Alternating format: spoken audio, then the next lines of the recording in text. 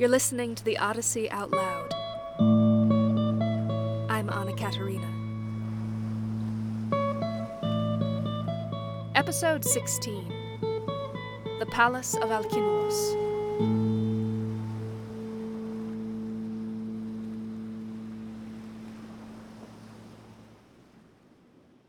So, there in the grove of Athena, much-enduring divine Odysseus prayed, while the strength of the mules carried the girl towards town. When she came to the famous house of her father, she stood in the doorway, and her brothers, like immortals, came to stand around her. They freed the mules from under the wagon, and took the clothing inside.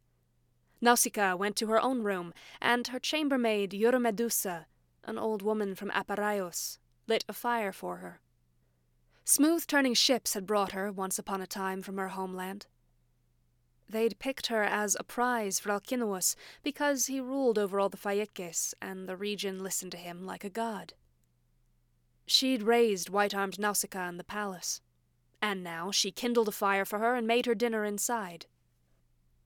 It was then that Odysseus got up to go to the city, and Athena, with his good in mind, poured a great deal of mist around him, in case, if any of the great-hearted Phaeaces met him, they might mock him and ask him who he was. But when he was about to enter the lovely city, then the goddess bright-eyed Athena came up to him, appearing as a girl, a maiden holding a pitcher. She stood before him, and divine Odysseus asked her, "Child, won't you take me to the house of Alkinoos, the man who rules over these people? I've come here from far away, a stranger from a distant land who suffered a great deal, and I don't know any of the other people who hold this city and country." The goddess, bright-eyed Athena, said back to him, "Then I'll show you the house you asked me about, father stranger, since Alkinoos lives right by my irreproachable father. But you'll have to be completely quiet as you go. I'll lead the way. Don't look at anyone. Don't question anyone. They can't stand strangers, and they don't welcome people who might have come from somewhere else. Relying on their swift, speedy ships, they travel across the great gulf of the sea, since that's their gift from the Earthshaker. Their ships are quick, like feathers or thought." So saying, Pallas Athena led the way quickly, and he walked in the footprints of the god. The Phaeaces, famous for their ships, didn't notice him going between them through town. Athena, dread goddess with the lovely hair, didn't allow it. With his good in mind, she poured a supernatural mist around him. Odysseus was amazed by the harbors and the balanced ships, the agoras of the heroes themselves, and the long, high walls, joined by palisades, marvelous to look at. But when he came to the house of the famous king, then the goddess bright-eyed Athena was the first of them to speak. "Here it is, father stranger, the house you asked me to show you. You'll find kings raised by Zeus inside, dining at a feast. Go in. Don't be at all afraid. A fearless man turns out to be better in everything he does, even if he came from somewhere else. First, you'll find the lady of the house in the great hall. She's called Arete. She's of the same ancestors who fathered the king Alkinoos. Earthshaker Poseidon fathered Nausithous first, with Periboia, best-looking of women, the youngest daughter of great-hearted Eurymedon, who once ruled over the high-spirited giants. But he destroyed his reckless people and himself. Poseidon lay with Eurymedon's daughter, and she bore a son, great-hearted Nausithous, who ruled over the Phaeaces. Nausithous fathered Rhexenor and Alkinoos. Apollo of the silver bow struck Rhexenor down in his hall, just married and without a male heir, leaving behind only one child, Arete. Alkinoos made her his wife, and valued her as no other woman on earth is valued, no matter how many women now keep house under their husbands. That's the way that woman has been exceptionally honored, and still is, in the hearts of her dear children, by Alkinoos himself, and by the people, who see her as a goddess, and greet her with speeches when she walks through town. She herself in no way lacks good sense. She untangles feuds, even between men, if she's inclined towards them. If she likes you, then there's hope for you to see your dear ones. and to come to your high-roofed house and to your fatherland." So saying, bright-eyed Athena went off over the barren sea and left delightful Scheria. She went to Marathon, and Athens, city of broad streets, and went into the solid house of Erechtheus. Then Odysseus went towards Alkinoos' famous house. Before he reached the bronze threshold he stood, turning everything over in his mind. There was a radiance, like the sun or the moon, throughout the high-roofed house of great-hearted Alkinoos. For bronze walls had been set up here and there, from the door to the inmost corner, with a cobalt cornice wrapping around. Silver doorposts stood in the bronze threshold, a silver lintel above. Sturdy, golden doors closed the house in with golden door handles.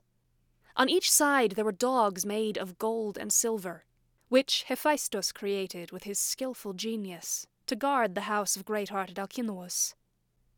They were immortal, and ageless for all their days.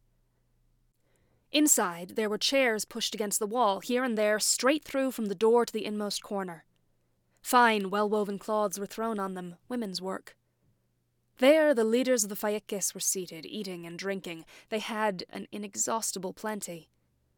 Golden statues of boys were placed on solid platforms, holding burning torches in their hands, illuminating the night throughout the house for the guests. He had 50 slave women throughout the house, some who grind apple-yellow corn on the mill, some who weave webs and spin wool, sitting like the leaves of a tall poplar tree, fine olive oil dripping from the tightly woven fabric. Just as the Phaeacis are skilled above and beyond other men in driving their swift ships on the sea, so the women are skilled at the loom. Athena gave them more than others noble minds and the expertise to make gorgeous works. Outside the courtyard, near the doors, there's a great orchard, 4 furlongs big. Or, if you like, pick a sizable measurement of your own and multiply it by 4, you may be just as right. A wall had been driven around it on both sides. Tall trees grew there and flourished, pear trees and pomegranates, and apple trees producing fine fruit, sweet fig trees and flourishing olive trees.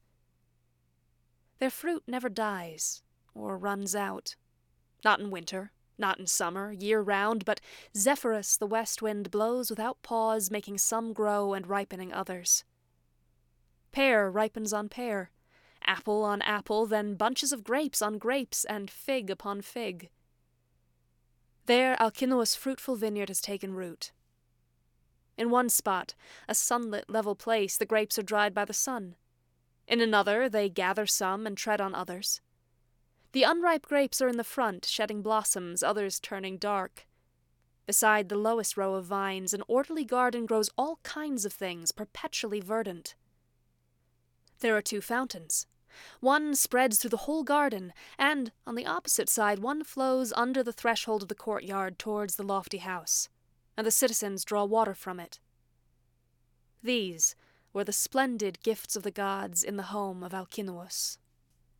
Standing there, much-enduring divine Odysseus gazed. Then, after he'd looked to his heart's content, he quickly crossed the threshold and went into the house. He found the leaders and commanders of the Phaeacis pouring libations from their cups to keen-eyed Argefontes, the untranslatable, swift-appearing, serpent-slaying Argus killer, to whom they pour the last when their minds turn to bed. Much-enduring divine Odysseus went through the house, surrounded by the thick mist which Athena poured over him, till he came to Arete and the king Alkinoos. Odysseus threw his hands around Arete's knees, and right then the god made the divine mist pour back from him. Seeing the man, they fell silent. Throughout the house, they were amazed at the sight of him. Then Odysseus made his appeal. "Arete, daughter of god Vainrexenor, I've suffered many things. I come to your knees, and to your husband, and to these guests. May the gods give them prosperity as long as they live, and may each pass the possessions in his hall and whatever privilege the region has given him on to his children. Dispatch an escort for me, so I can reach my fatherland quickly, since I've been away from my loved ones for a long time, and I'm suffering." So saying, he sat himself down in the ashes of the hearth beside the fire. all fell utterly silent. Finally, an old man, the hero Alkinoos, spoke. He was the oldest man of the Phaeacis, and exceptional with words, knowing about the past and a great many things. He addressed them with good intentions and said, "Alkinoos, it isn't good or proper for a stranger to sit on the ground by the hearth in the dust. Everyone here is waiting, eager for your orders. But come, have the stranger stand up and sit on a silver-ornamented chair, and tell the heralds to mix wine with water, so we can pour a libation to Zeus, who delights in thunder, and travels alongside revered suppliants. And have the housekeeper give the stranger dinner from what's inside." Suppliant is not the right word. I don't like beggar either, but that's closer. Not petitioner, not applicant. None of those add up right. They're all a little too much. Here's the word. Hikates. Here's where it comes from. Hiko. And what does that word mean? Well, it means showing up. To come, to reach, to arrive. I'm here. I've come to you. That's all that makes a hikates. Forget about the position inherent in suppliant.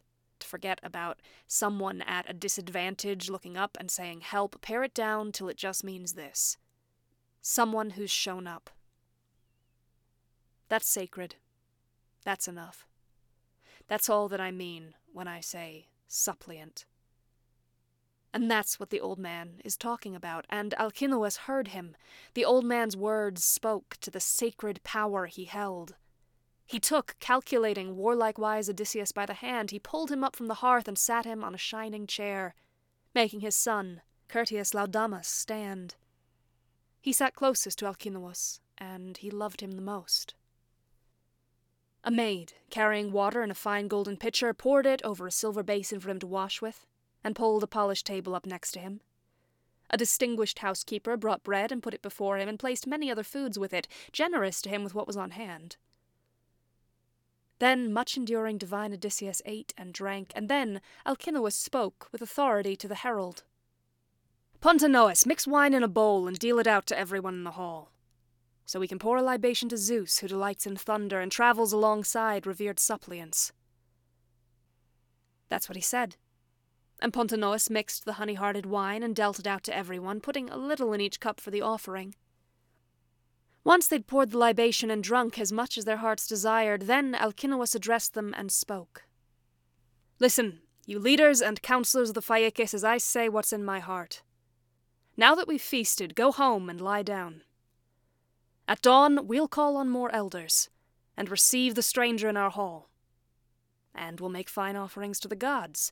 Then we'll turn our minds to his escort, so, without hardship and without grief, the stranger may quickly and happily reach his fatherland with our escort, even if it's very far away. And in the meantime he shouldn't suffer any evil and sorrow before he sets foot on his land.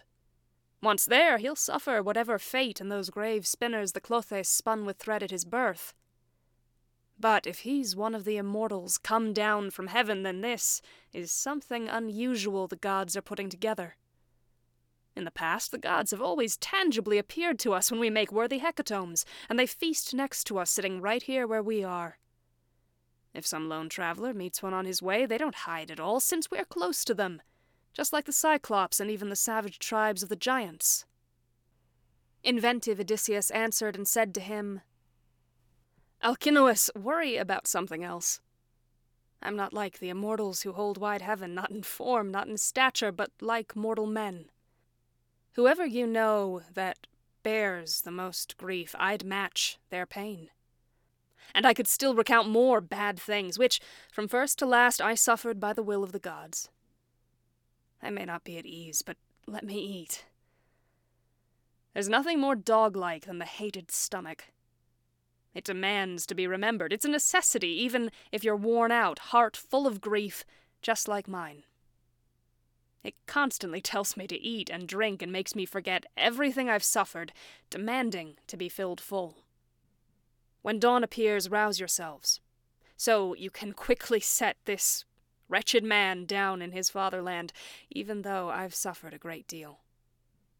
Once I see my belongings, my slaves, and my great high-roofed house, then I can die."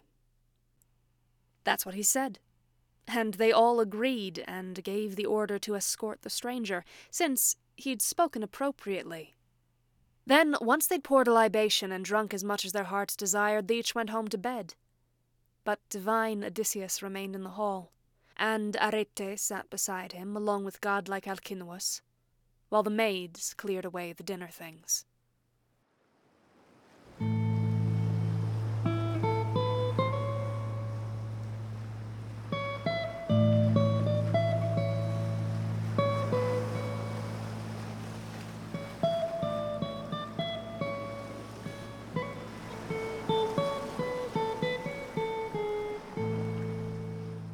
You've been listening to The Odyssey Out Loud. I'm Anna Katerina. You can learn more and listen to new episodes at theodysseyoutloud.com. And if you'd like to support the show, you can go to patreon.com/OdysseyOutLoud. Thank you for listening.